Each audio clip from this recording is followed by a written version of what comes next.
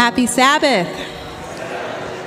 We're so happy that we are here together on this Sabbath day. How many of you attended the all-night prayer meeting last night? Wasn't that such a blessing? Amen. It is always such a blessing to pray together like our early pioneers did and pray and study the Bible. We just welcome you to Sabbath school. I know that you will not ever forget this Sabbath school. It's going to be so exciting. You're going to love it. But before we begin, would you just please bow your heads with me for a word of prayer?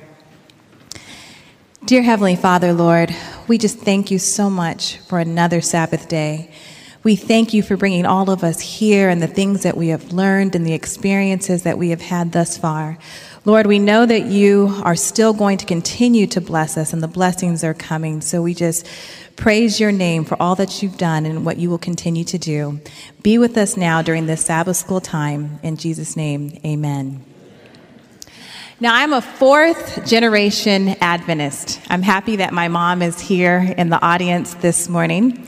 I was raised in an Adventist home. I went from first grade all the way through our schools. And you know what?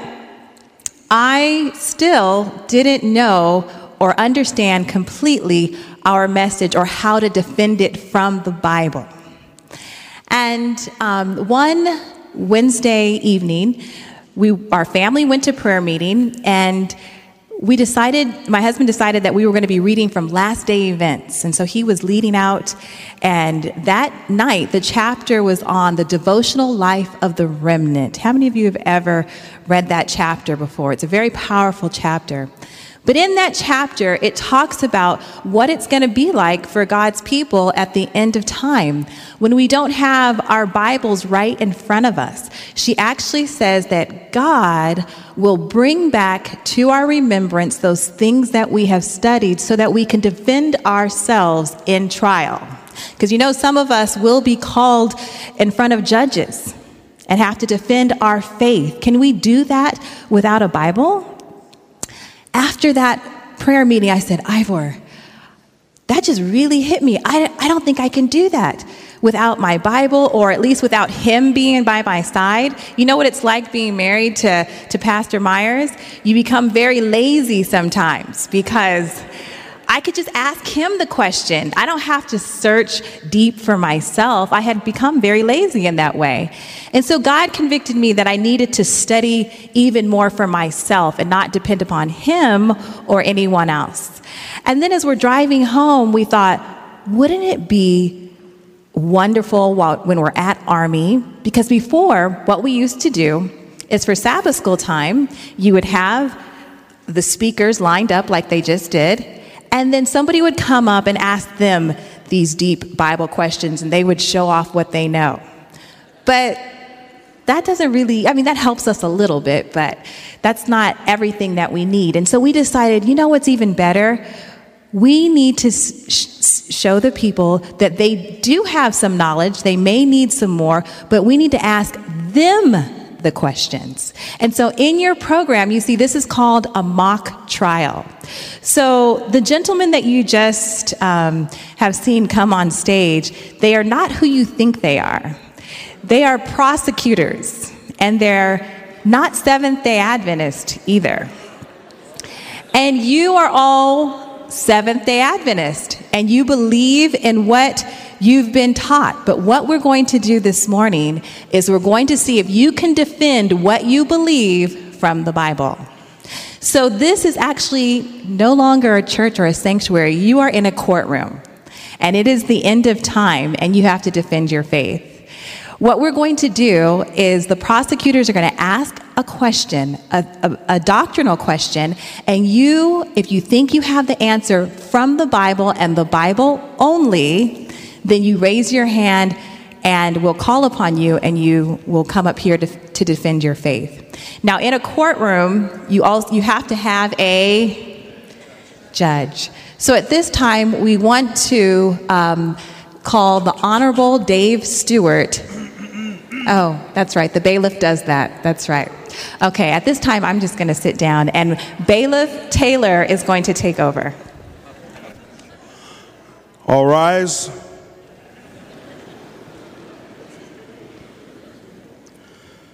The Superior Court of the State of California, County of Napa, is now in session.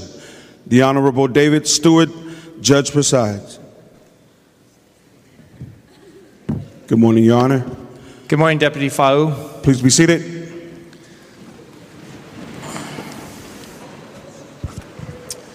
Good morning, everybody. Good morning. This courtroom's a little small, but I think it will do. We're gathered here today. I understand, Deputy Fau, on the docket this morning, we have a group of Christians on trial who claim to believe what the Bible teaches. The Bible will be our legal authority today, and only the Bible.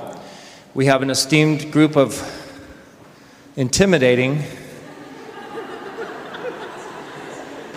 prosecutors who are just itching to ask some questions to see if you really can defend your faith. So I'd like to call our first prosecutor up, Ivor Myers. Are you ready to question the audience? So the way this works is he'll ask a question, and if you think you can answer it, then we'd like to have you quickly, but there's no running in this courtroom. We'd like to have you come forward quickly to the witness stand. And we have very limited time and lots of prosecutors, lots of questions. So we need to keep this moving. If I find that you're not really answering the question, I'm going to have to cut you off. So get to the point very quickly. And so for each question, we'll have up to 2 witnesses that can answer it. And then if it's not answered to the satisfaction of the prosecutor, they can give what they think would be a more full and rich answer. Are you ready to ask the first question? Yes, Your Honor. As an expert in religions, I have studied Adventism quite a bit, and I have to share with you that the attitude of Seventh-day Adventists is very exclusive. Don't like it at all. You guys teach that Adventists are the only ones that are going to be saved, and I don't find that in the Word of God. In fact, I find that attitude very offensive. There are many Christians of other denominations and who love the Lord, and I don't know where you get this attitude from. So I'd like for you, if you could, to answer that question concerning the attitude of Adventists. And if you have any scripture to back that up, that Adventists are the only ones that will be saved, I would like for you to share that. All right, I need you to raise your hand if you want to answer. Yes, ma'am. Come forward, please, quickly. We have very limited time. Please state your name for the court. Credit card number.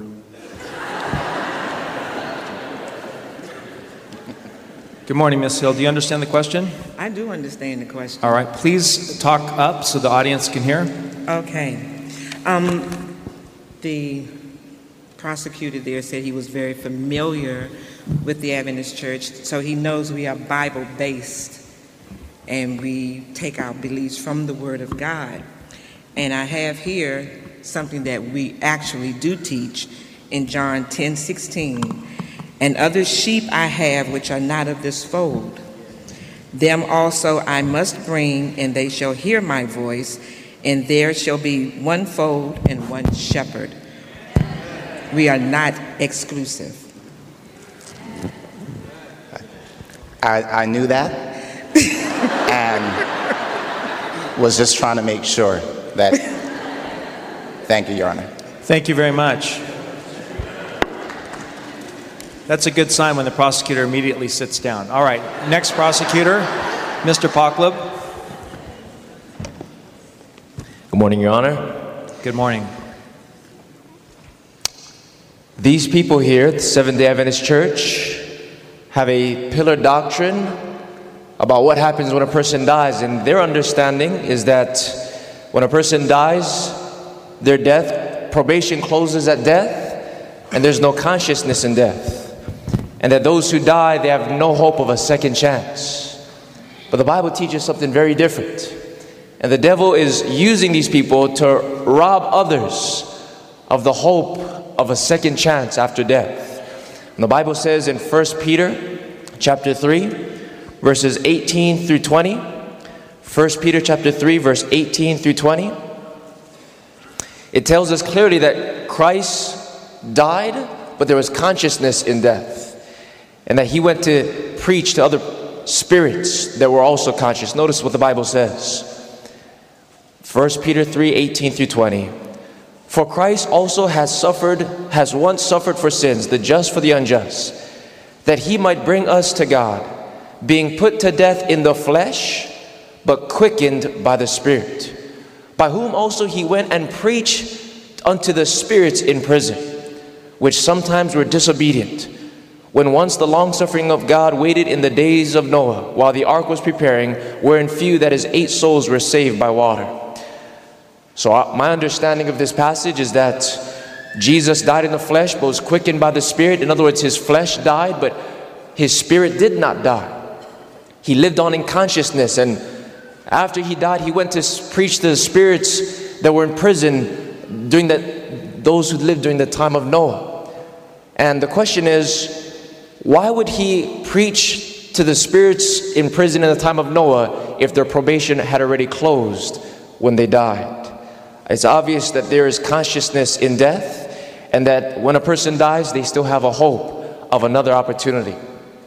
Is there someone who'd like to answer this question?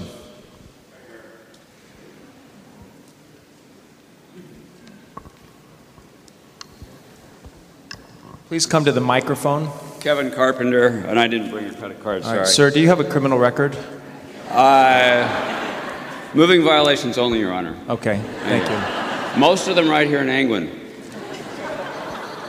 And I'm reading from Ecclesiastes 9, 5, and 6. True, the living know that they will die, but the dead know nothing. There are no more rewards for them. They are utterly forgotten. For them, love, hate, ambition, all are now over. Never again will they have any part in what is done here under the sun. And Solomon concludes in this book of Ecclesiastes with, this is the end of the matter. You have heard it all. Fear God and obey his commands. There is no more to man than this. For God brings everything we do to judgment, and every secret, whether good or bad. Do you have any follow-up questions, Mr. Pacleb? That's your verse, but this verse seems to be clear. That Christ died in the flesh, quickened by the Spirit, and it says he went to preach to the spirits in prison, those who lived during the time of Noah. I would want to ask somebody who's well-versed in Greek and Hebrew to interpret for us what is meant by spirits. So if there's somebody in the audience that would do that, I'd be glad to share the podium with them. All right, thank you, sir. Is there someone else who would like to answer the question about this specific passage that Mr. Pacleb has raised? Yes, sir.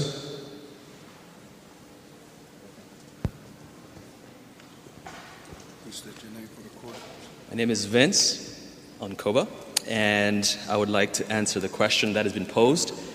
Throughout Scripture, we understand it, Isaiah 28, verses 9 and 10, that the biblical method of studying is here a little, there a little, line upon line, precept upon precept. So we take the weight of evidence and understand Scripture by the weight of evidence. We don't take one verse and build a doctrine off of it. Isaiah 38. Okay, I understand that method, and we could probably spend all day with other texts answering the question, but can you address it specifically with this passage and how it should be interpreted?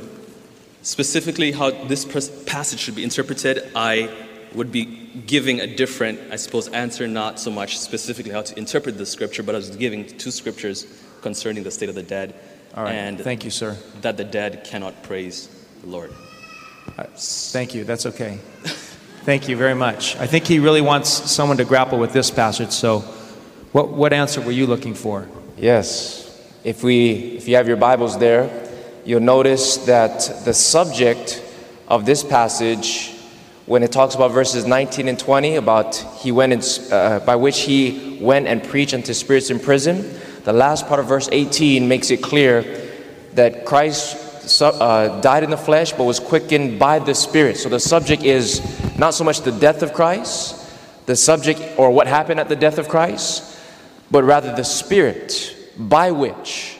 In other words, the same Spirit that resurrected Jesus from the grave is the same Spirit that went and preached unto the other spirits in prison, which sometime were disobedient when once the long-suffering of God waited in the days of Noah. And here's the question: when was it that Jesus, through the Holy Spirit, preached to the people or the individuals that lived during the time of Noah? The answer is right there in the verse. While the ark was a preparing. So while Noah was building the ark, the Bible says in Genesis 6:3 that the Spirit of God was striving with the hearts of individuals.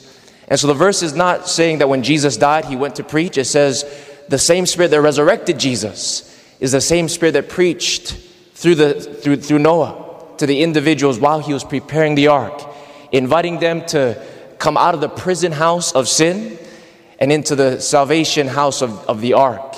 And sometimes that word spirit in the Bible can trip us up. We understand that spirit represents breath or the life-giving force or energy of God. But spirit can also mean a person's understanding, a person's feelings and thoughts. And so when it talks about spirits in prison, it's talking about the Spirit of God reasoning with the minds and understanding of people when they were in the prison house of sin. And so in the verse itself, we find the answer. The key is, while the ark was preparing, that the Spirit of God was speaking to individuals. So in no way does this verse teach that there's consciousness in death. And the verse I think Vince was about to share that really nails it is Isaiah 38 and verse 18. The Bible says that the dead don't praise the Lord, and they that go down into the pit cannot hope for thy truth. And so probation closes at death. What we do, we need to do it now while we still have life. Thank you very much. All right, Mr. Bradshaw. Thank you, Your Honor. And I must say, when I saw you come out dressed that way, I was hopeful you were going to be baptized today, but evidently you're No, that happened. Prosecuting the judge there, so pardon me for the confusion. I would very much like to take the opportunity to address a passage of Scripture that Seventh-day Adventists hold dear, but which may contain a rather dramatic contradiction in terms of their faith. I am told that Seventh-day Adventists hold precious a passage that they refer to as the three angels' messages, found in my Bible in the 14th chapter of the book of Revelation. Begins in verse 6, I saw another angel fly in the midst of heaven. You ought to be familiar with the passage. Now, Seventh-day Adventists teach, in contradistinction to virtually the entire body of Christian thought, that the lost in hell burn and turn to ashes. Yet, in their very own three angels' message, in their very own third angel's message, it says, and he shall be tormented with fire and brimstone in the presence of the holy angels and in the presence of the Lamb, and the smoke of their torment ascendeth up forever and ever. And they have no rest day nor night, and so on. Now, I'll confess that I am only expert in one language, and that is the English language. I thought you spoke New Zealand. Well, that's the English language. Oh, okay. I am less expert, but still conversant in American and to a degree in Canadian and to a lesser extent in Australian. But New Zealand English is the language I speak. And this language seems to say plainly and simply that the wicked burn forever and ever. I wonder if it's even possible that a Seventh-day Adventist could unravel for me this obvious contradiction in their faith. All right, do we have a volunteer? I see a hand. Please make your way quickly. Good luck, buddy. My name is Joshua.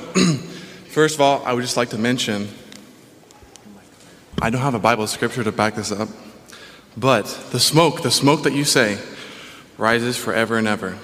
I took this from Doug Batchelor, a match. Okay, keep in mind the authority in this courtroom is not a man, it's the Bible. Absolutely, the Bible. You're making me a little nervous when you start off saying I don't have a scripture. Go ahead, we'll give you a chance. When you light a match, what happens to it? It burns. But yet, do you extinguish it? Well, if the match just burns all the way, the smoke from that match can arise forever and ever and ever. But what is it ever? Did you ever extinguish it? Yet there's just nothing left to burn. The smoke can rise forever and ever. But does that mean that people are burning forever and ever if it's never extinguished? Any follow-up questions? Typical Adventist. Didn't have a Bible verse to address the question. All right. Another opportunity. One more person would like to chance. Oh, well, sorry, I picked on him first. Pleasing logic. Go ahead. Pleasing logic. Please state your name for the court. Good morning. My name is Timothy Taylor. Happy Sabbath. It might not be the right one, but I do have a Bible verse. Malachi chapter 4, verse 1. For behold, the day cometh that shall burn as an oven, and all the proud, yea, all that do wickedly, shall be stubble. And the day that cometh shall burn them up, saith the Lord of hosts, that it shall leave them neither root nor branch. Oh. Okay. Any follow-up questions? Because he specifically was referring to Revelation 14. Right. You wanted a Bible verse that said that they he don't wanted burn you to, forever and ever. And this says they burn up. No, he wanted you to... Okay, I get the wrong one. I'm sorry. No, that's okay. Thank you. What answer were you looking for? Well, the problem isn't with Malachi chapter 4, nor is the problem with the nature of smoke. The problem we have is with the phrase in the three angels' messages, which says forever and ever. One thing we cannot afford to do as Seventh-day Adventist Christians, or one thing you all as Seventh-day Adventist Christians cannot afford to do, I heard Sister Myers say something earlier that made me very nervous. These men are not Seventh-day Adventists. Well, all right. One thing we want to do is not be afraid of what the Bible says, and then not flee to another verse to take cover behind another verse. We can afford to front up to the verse and what the verse says. The verse says forever and ever. Now we need to understand something, and that forever and ever was an idiom of the language of the day. It didn't have to literally mean forever and ever like we understand. What you want to do when you come to the Bible is not tell the world what you think the Bible says, but explain to the world what the Bible writer's point was when he wrote what he wrote.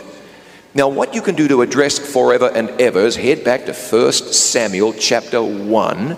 And in 1 Samuel chapter 1, and you get down to verse 22, Hannah, this godly woman who was desperate for a child, did not go up to the temple, for she said to her husband, 1 Samuel 1:22, I will not go up until the child be weaned, and then I will bring him that he may appear before the Lord, and there abide how long? Forever. But we notice in verse 28, therefore also I have lent him to the Lord. As long as he liveth, he shall be lent to the Lord, and he worshipped the Lord there. So, forever means clearly for as long as he lives, or as long as the time or the event lasts. Over in the book of Jonah, and for time's sake, I'm not going to turn to the verses because I have another question I really want to ask. And it says that Jonah was in the belly of the fish. He says that the earth with her mountains and her bars was about me forever. But in the same book, we read that Jonah was in the belly of the fish for 3 days and 3 nights. If you're in the belly of a fish for 3 days and 3 nights, it probably felt like forever. Forever in the Word of God, multitudinous times, is used in conjunction or to explain, in conjunction with or to explain an event that has happened and has been and gone. I once made a mistake. I wrote an article, and I said in the article about 56 times the Bible uses the term forever to mean something that done happened already. And someone wrote to me and said, can you furnish me with that list of 56 verses? I was silly enough to say yes, but then that's when I discovered my mistake. I got to about 83 or 85, listed these verses, and I concluded by saying there are more, you find them. So you will discover in the Word of God that many, many times forever is used plainly and simply, but it doesn't mean forever in the way we talk about forever as being time without end. It means as long as an event shall last. And when you explain like that, you are using the Bible verse, the Bible passage, the very same Bible words to explain biblically the truth, the glorious truth, that sinners do not burn in hell forever, but indeed they are reduced to ashes. And all right, preacher, preacher, I don't want to accuse you of taking forever, but we have a very important speaker at 11 o'clock. We don't want to take away from his time, so we need to move on to the next speaker. And by the way, as the next speaker comes up, I apologize for the acoustics in this courtroom. It was probably built by the lowest bidder. All right, Mr. Kramp, do you have a question? Yeah, my honor. The Seventh-day Adventist Church holds a lot of strange doctrines, but for many doctrines you will find other Christians who will support these doctrines, like the Sabbath or the state of the dead. But there's one particular doctrine which is so strange and unbiblical, as I believe, that no other Christian outside the Adventist Church ever accepted it. It's called the investigative judgment. I wonder, is anyone here who believes in an investigative judgment in 1844? Okay. In researching the literature of this denomination, I found out that this denomination believed that Daniel 8 verse 14 is a cornerstone of their theology. In other words, if we can show the fallacy of their investigative judgment in Daniel 8:14, the complete theology of the Seventh-day Adventist Church will crush. Now we have to understand that this doctrine was built by certain men like William Miller and Crosby. What's your question, Mr. Kramp? What's your question? Here's my question. You have to understand that when William Miller looked at this verse, he found the English word cleanse. The sanctuary shall be cleansed. And having not been trained in Hebrew, and having not an exhaustive concordance, he found another text in Leviticus 16 where the sanctuary shall be cleansed. So he concluded Leviticus 16 is a parallel to Daniel 8:14. And basically most of the evangelists in the Adventist Church will take this as a proof. But unfortunately, all scholars in all denominations, including the Seventh-day Adventist Church, have found that the Hebrew word for cleansing here and the Hebrew word for cleansing in Leviticus 16 are completely different words, not having anything in common. So I wonder, is someone here who can still prove to me that this verse speaks about the investigative judgment, seeing that there's no linguistic parallel between Leviticus 16 and Daniel 8 verse 14? Which verse in Leviticus 16 are you referring to? Oh, there's several verses. It's all about the cleansing of the sanctuary. But it seems to be to all other Christians that another meaning is employed, and this verse here should not be rendered cleansing, but more justifying, made right. All right. Is there someone who'd like to take a shot at this question? Understand that this is a core point of the theology of Adventists. By the way, are you an attorney or a lawyer? Because those are two different words. Anyway, do we have someone that could come answer this question?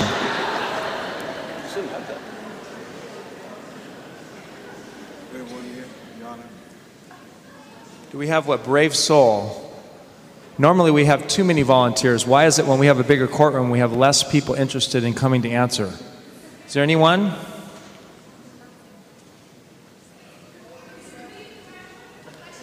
It's a question, again. I want you to, can you, in 30 words or less, phrase just the question, not the speech. Why is Daniel 8:14 speaking of the investigative judgment, seeing there's no linguistic connection to Leviticus 16?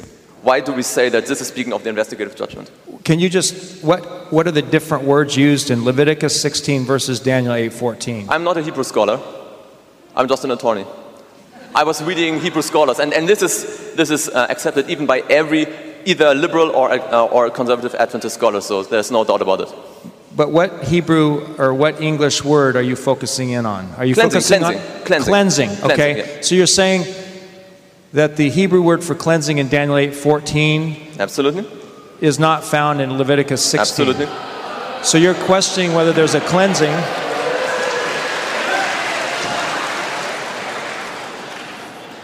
State your name for the court, please. This is a former prosecutor. I don't know if he got disbarred, but now he's back in court. Go ahead, state your name. Hi, Don McIntosh. Do you have a criminal record? I'm about to. That's an excellent point, Chris, and you brought that up actually the last time we talked in England. It seems like you're trying to raise trouble around the world. The Hebrew word in Daniel 8:14 is nitzdak. Nitzdak can be translated different ways. In the RSV, it's translated made right or restored to its rightful place. And that is actually the intent of Leviticus chapter 16, and also the intent in Leviticus chapter 23. Throughout the Bible and throughout, Hebrew culture, each year everything was made right and restored for its rightful order on the Day of Atonement, which is what it's referring to. And so in Daniel 8:14, under 2,300 days, then shall the sanctuary be cleansed or made right, fits perfectly with that intent.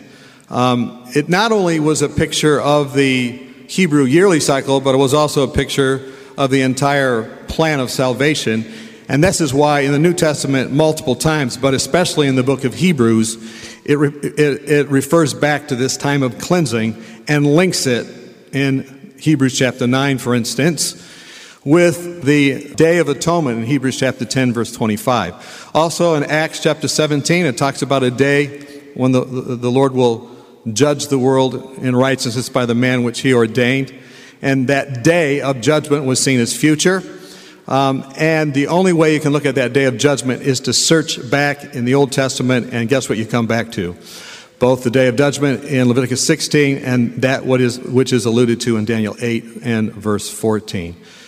So that's my answer, and I could go on. Does that answer your question? I'm not really satisfied, honestly. Since I know that the New Testament speaks about the judgment, but I could not see how the New Testament is really related here to this verse in Daniel 8:14. Because it says only for 2,300 years, then the sanctuary shall be cleansed. Okay, 2,300 evenings and mornings, that's literally in the translation, which I'm sure you're aware, although you don't know Hebrew. So, when it says, unto 2,300 days, then shall the sanctuary be cleansed. There was only one day a year that the sanctuary was cleansed. So 2,300 would refer to 2,300 days of cleansing, which means that would be once a year, which would be 23 centuries. That was written in the 5th century before Christ. Take 5 away from 23, it brings you down to the 1800s. Sometime in the 1800s then, the sanctuary was going to be cleansed. And that's the only way we can understand that text. That's the only way Daniel could have understood the text. Was there a sanctuary to cleanse in Daniel's day? No, it had been cast down. So we were looking forward, he was looking forward to when that sanctuary would be restored. And God had said after 70 years they would go back, but still it wasn't restored. And so you have to follow out all the way through Scripture. And the link to me to the New Testament is Daniel chapter 12, which links with Revelation chapter 10. I can go on. Thank you. Thank you, sir. You may step down. Did you have a closing thought? Yeah. Quickly, very quickly. Very quickly. First of all, first and seconds and thirds. Very quick. Very quick. 2 different words can be used for one concept. So since the Bible has not been dictated by God, and every writer uses his own words, it's very common that one word can have different concepts and one concept can have different words. This is what you are referring to, attorney and lawyer. So being an attorney and being a lawyer can be the same thing, although these words are not interrelated linguistically. Whenever someone asks you this question, ask him whether he believes that the Bible is verbal inspired. And he will deny it, and then you have won the argument. But here's the point. Daniel 10, Daniel 2, Daniel 7, and Daniel 8 refer to the same events. Daniel 2 has Babylon, Medo-Persia, Greece, Rome, and then the Papal Church, and then something happening in heaven. In Daniel 7, you have Babylon, Medo-Persia, Greece, Rome, the Papal Church, and a judgment. And then this pattern is repeated in Daniel 7 twice, with the 4th beast, the Papal Church, and the judgment. Papal Church, judgment. Papal Church, judgment. And then we come to Daniel 8, where we have Medo-Persia, Greece, Rome in its empire, Rome as a Papal Church, and then we come to Daniel 8:14. So by the law of parallelism, it is clear that Daniel 8:14 must be the investigative judgment spoken of in Daniel 7. So you're saying that in the sequence of these sequence of events, kingdoms, after the papal power, always in one it's the judgment, and one is the cleansing. Yeah, and we can go on in Daniel 11. You find the same sequence and so on. Thank you very much, and in the Revelation. Kramp. Thank you very much, Mr. Beck. Are you ready to answer a question or ask a question? So my question this morning is there any evidence that Daniel 9 is the key starting point for the prophecy found in Daniel 8? In other words, what evidence is there, if any, that Daniel 9 should be connected to Daniel chapter 8? So what you're saying is, how do Seventh-day Adventists use 457 BC as a starting date to get us to 1840, to get them to the starting point of the 2300 days. To get them to the ending point of the 2300 days. Starting. Give them the dates. What are you referring to? Okay, so the question is, when Seventh-day Adventists talk about the 2300 days, they always use Daniel 9 as the explanation prophecy for the starting point. But what evidence is there that Daniel 9 is connected to Daniel 8, which is the chapter in which the prophecy of the 2300 days is found? Does that make sense? Yeah, so in other words, how do you use Daniel 9 as a starting point for the Daniel 8:14? What evidence is there that Daniel 9 should be connected to Daniel 8 and used in reference to the prophecy of the 2300 Anybody days? want to take it? We have a Mr. Beal.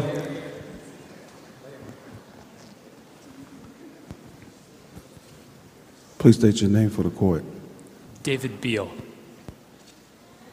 Go ahead. So there are three elements that I think are important to consider in this. Your question was, how do we know that there's any link between the vision in Daniel 9 and Daniel 8? And so there are three things I would like to point out. One is when the angel comes, he says, Daniel's been praying and asking for God's mercy on his people. The angel says, Daniel, we like you, and I've come to give you wisdom and all this. And he says, consider the vision. So he says, consider the vision. So he's saying, what vision? Well, he hadn't had a vision except the one that was before, that he was confused about. The end of Daniel 8 says he was confused. He didn't know what was going on. That's number one. Immediately after, it says 70 weeks are cut off. And the best we can pick out of that word, that's a unique word in the Bible, but the best we can tell is it means cut off. And so it's cut off from what? Well, that would be from the 2300 that were before. Okay. Number three is, if you look at the structure of every prophecy in the book of Daniel, there's a similar structure. In Daniel 2, you have 4 kingdoms, and then the stone comes and you have judgment. Daniel 7 is a little broader. You have the 4 beasts, and the judgment happens on them. And Daniel says, hey, I don't get it. The angel says, okay, here's a tip. Daniel says, I still don't get it, and then the angel tells him more, right? So then you see the same thing happens when you put Daniel 8 and 9 together, that Daniel has a vision. He sees 4 segments. He doesn't get it. That's the end of Daniel 8. Then he comes and he asks for help. Daniel 9, he gets the help. And then you see that there's a similar structure like that in Daniel 10 through 12, actually, too. Yeah, so 3 points. Okay. Is that sufficient? Can I just add one thing to close? If you. You'd open your Bibles to Daniel chapter 8, there is some linguistic evidence here found in the original Hebrew that I believe really cements this. Daniel chapter 8, verses 1 and 2, the Bible uses the word vision there. And if you look carefully in the Hebrew dictionary, the word vision here is the Hebrew word hazon. So just keep that in mind, because when it's using this word vision, it's really encompassing the entire vision that's found in Daniel chapter 8, which has elements of the ram and the goat and the little horn, and then, of course, this 2300 days. But when we come down to Daniel chapter 8, verse 26, the Bible says, and the vision of the evening and the morning which was told is true.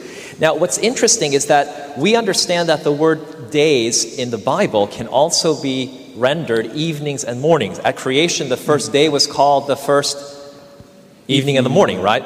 So when it says in verse 26, the vision of the evening and the morning which was told is true, this is actually a reference to the verse 14, which if you have a Bible with a marginal reading, it will say the 2300 evenings and mornings.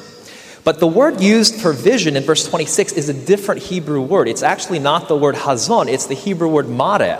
So it's different. In other words, the word madeh is used specifically in reference to the vision of the 2300 days. And then when you come to Daniel 9, verse 21, the Bible says, while I was speaking in prayer, even the man Gabriel whom I had seen in the vision at the beginning, the Hebrew word here for vision is the Hebrew word hazon, meaning Daniel is saying, this is the angel that I had seen from the vision of Daniel chapter 8. But if you come down to verse 23, now it's different. At the beginning of thy supplications, the commandment came forth, and I am come forth to show thee, for thou art greatly beloved. Therefore understand the matter and consider the what? Vision. The vision. The word here is not hazon, it's now madeh, which is only used in connection with the vision of the evenings and the mornings, which makes reference to the 2300 days. So that's just kind of, in a nutshell, some concrete evidence that these two things are connected. Thank you so much. My bailiff had an announcement. Please wait to be called upon. Don't just walk up. Natural reaction to that. All right. Thank you. Mr. Myers, do you have another question? You know, something strange is happening to me as I sit and listen to you Adventists. Okay, please don't. Remember, you're just asking a question, no argument. Sorry. Mr. McIntosh, if I might just have a few questions for you afterward, maybe we can talk. But back to my prosecution duties. Well, I've been told that you Adventists believe that when you die, you sleep. You don't go straight to heaven like the rest of the Christian world does. And in the book 2 Corinthians chapter 5, verse 6, the Bible, at least what I think clearly says, is therefore we are always confident, knowing that whilst we are at home in the body, we are absent from the Lord. For we walk by faith, not by sight. Verse 7, verse 8, we are confident, I say, and willing rather to be absent from the body and to be present with the Lord. And so it seems to me, as an expert, that the Bible is here saying that when you die, you are absent from the body, but present with the Lord. How do you Adventists explain this? And if you explain this, I'll become a Seventh-day Adventist.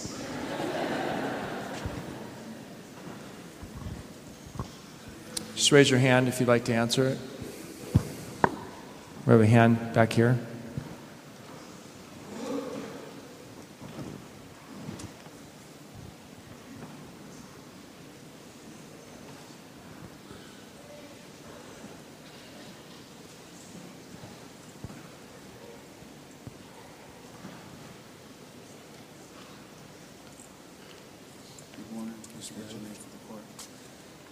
My name is Gary Whitney.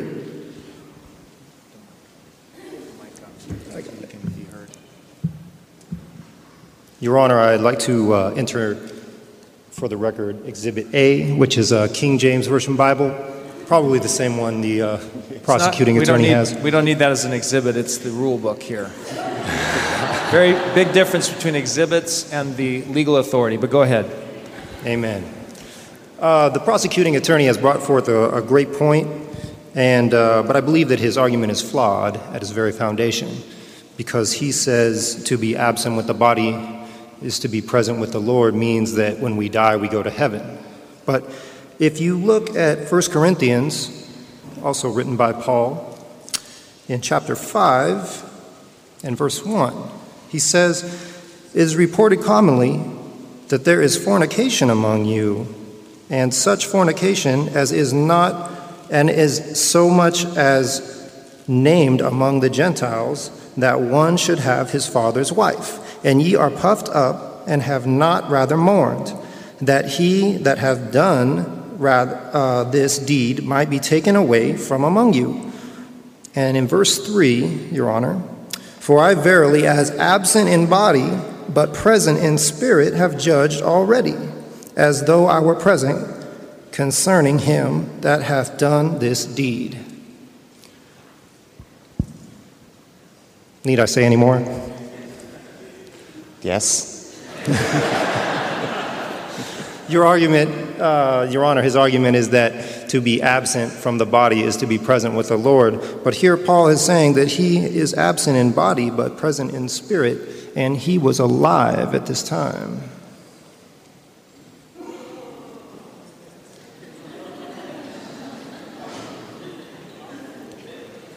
Any follow-up questions? Well, yeah, I have a follow-up question. I've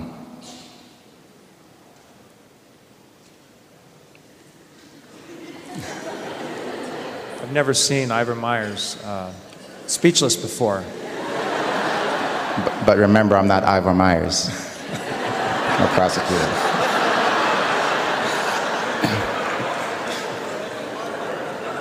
Very, very striking resemblance, but go ahead. Well, you guys are wrong, because most people that I talk to told me that when you die, you go to heaven. Okay, I have no more questions, Your Honor. Thank you. Thank you. Thank you. All right, next question, Mr. Pacleb. We have 10 minutes left, so let's make good use of the time. Please raise your hands up high so that the Can I just do this real quickly? see. I'm sorry. If you look at the context of 1 Corinthians, 2 Corinthians chapter 5, I'll do this very quickly.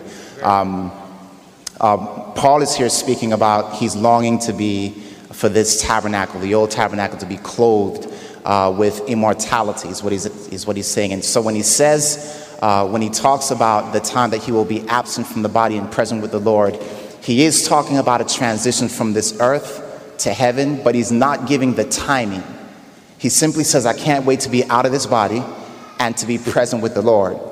But when you go to 1 Corinthians chapter 15, verse 51, the same author now gives you the timing, that it is at the last trump, when that trump blows, that this mortal shall put on immortality, and this corruption shall become incorruptible. So the same author actually explains this is what he means. It is at the second coming of Christ that we become absent from this old body and present with the Lord in a new and incorruptible body. All right, thank you. Your Honor, we're living a very crisis hour at this moment in time. Economic instability, moral corruption, terrorism, wars, and rumors of wars. And we as a country need to get back to God and unite on points in common. And we have been pushing for a national Sunday law. But this Seventh-day Adventist people have been a thorn in the flesh of the Christian world. They have not gone along with the majority. They are insistent in keeping the Jewish Sabbath, Saturday, the seventh day of the week, even though the Bible clearly teaches that Sunday is the Lord's day. And furthermore, in Acts chapter 20, we find even after the resurrection, we find a biblical example of God's people, the disciples, worshiping on the first day of the week. These are troublers of the people. These are the reason why there's so much chaos. And I want to plead with these to join with the majority in bringing this country back to God. Do you have a question? Why is it that you keep the Jewish Sabbath and have not gone along with the majority of God's people in seeking for the true unity of the Spirit in these last days? And how do you explain Acts chapter 20 when the disciples kept the first day of the week? I need a hand and I need a mouth. Please raise them high. I have a hand over here.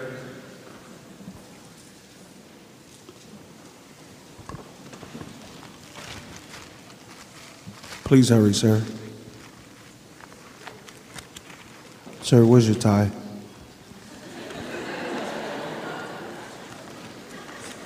Where's your Sabbath tie?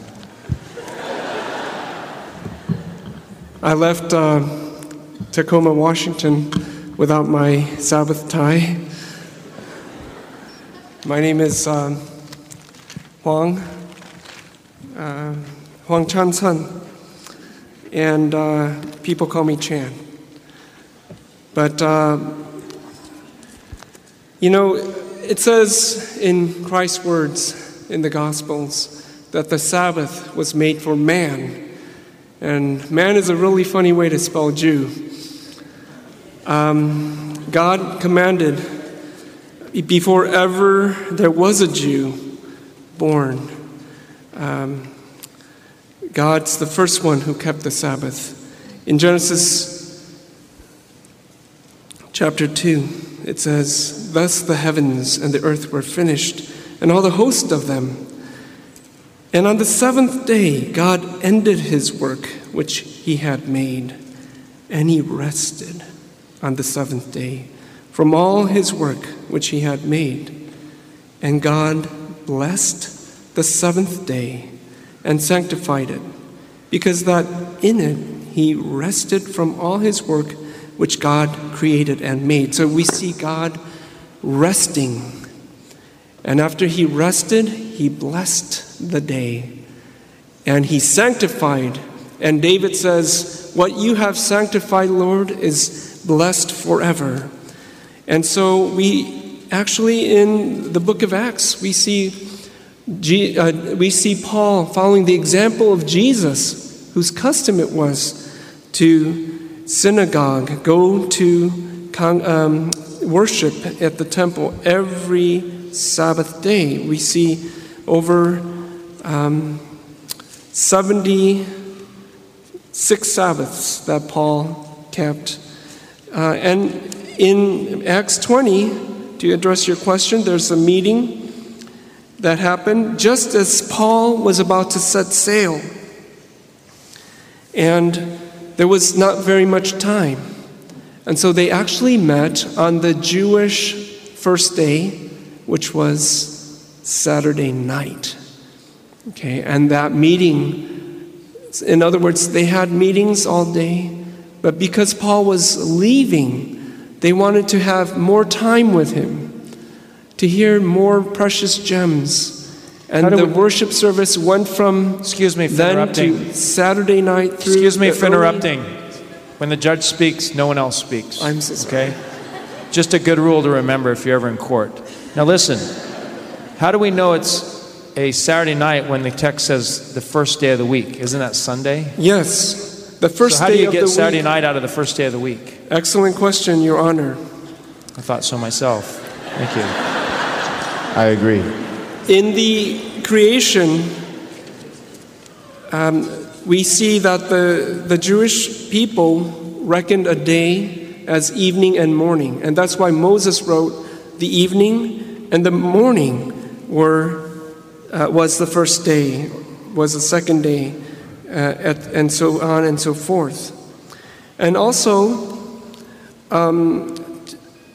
we know that the first day was accounted from the evening of the seventh day to the evening of the first day. And we can see... But there's nothing in there that talks about an evening, is there? In the text, it says just the first day of the week. Well, being Jewish, Paul used the first day as, in Jewish reckoning, evening of the seventh day to the evening.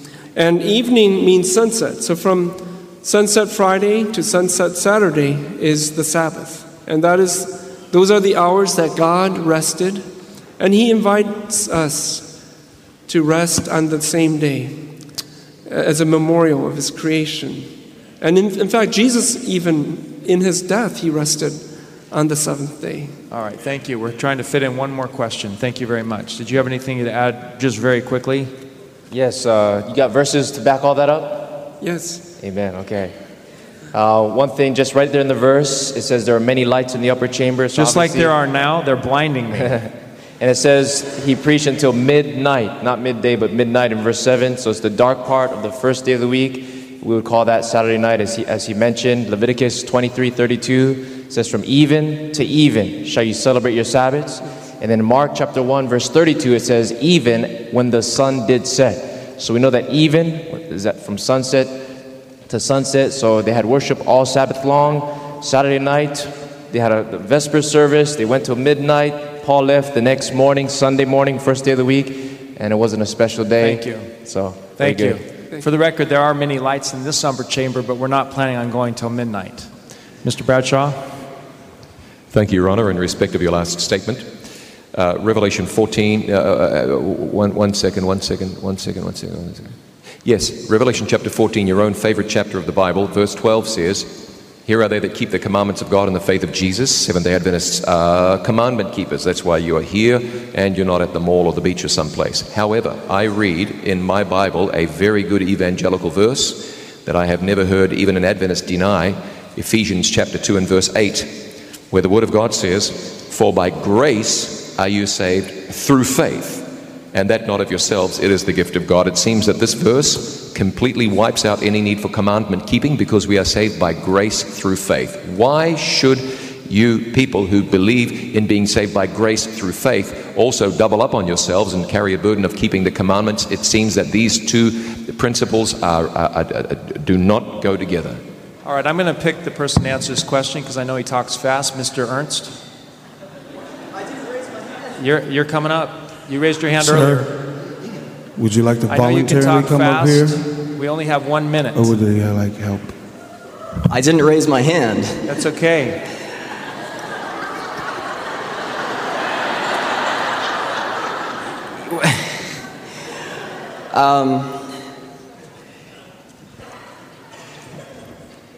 Boy, you're putting me under pressure here, man.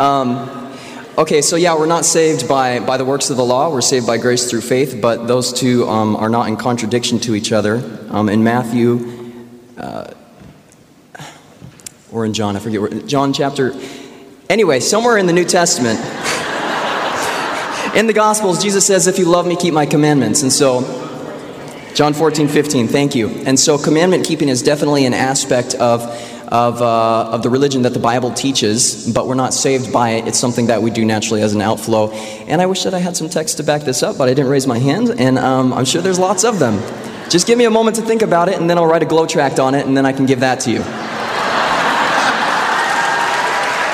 Thank you very much. Any follow-up to that, Mr. Bradshaw? No, none. Thank you very much. Thank you. Please sit down. All right.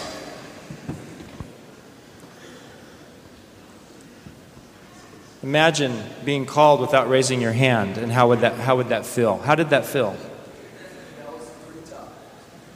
Let me share a quote with you. By the way, it's always easier asking questions than answering them. In Great Controversy, page 593, it says, "Those who endeavor to obey all the commandments of God will be opposed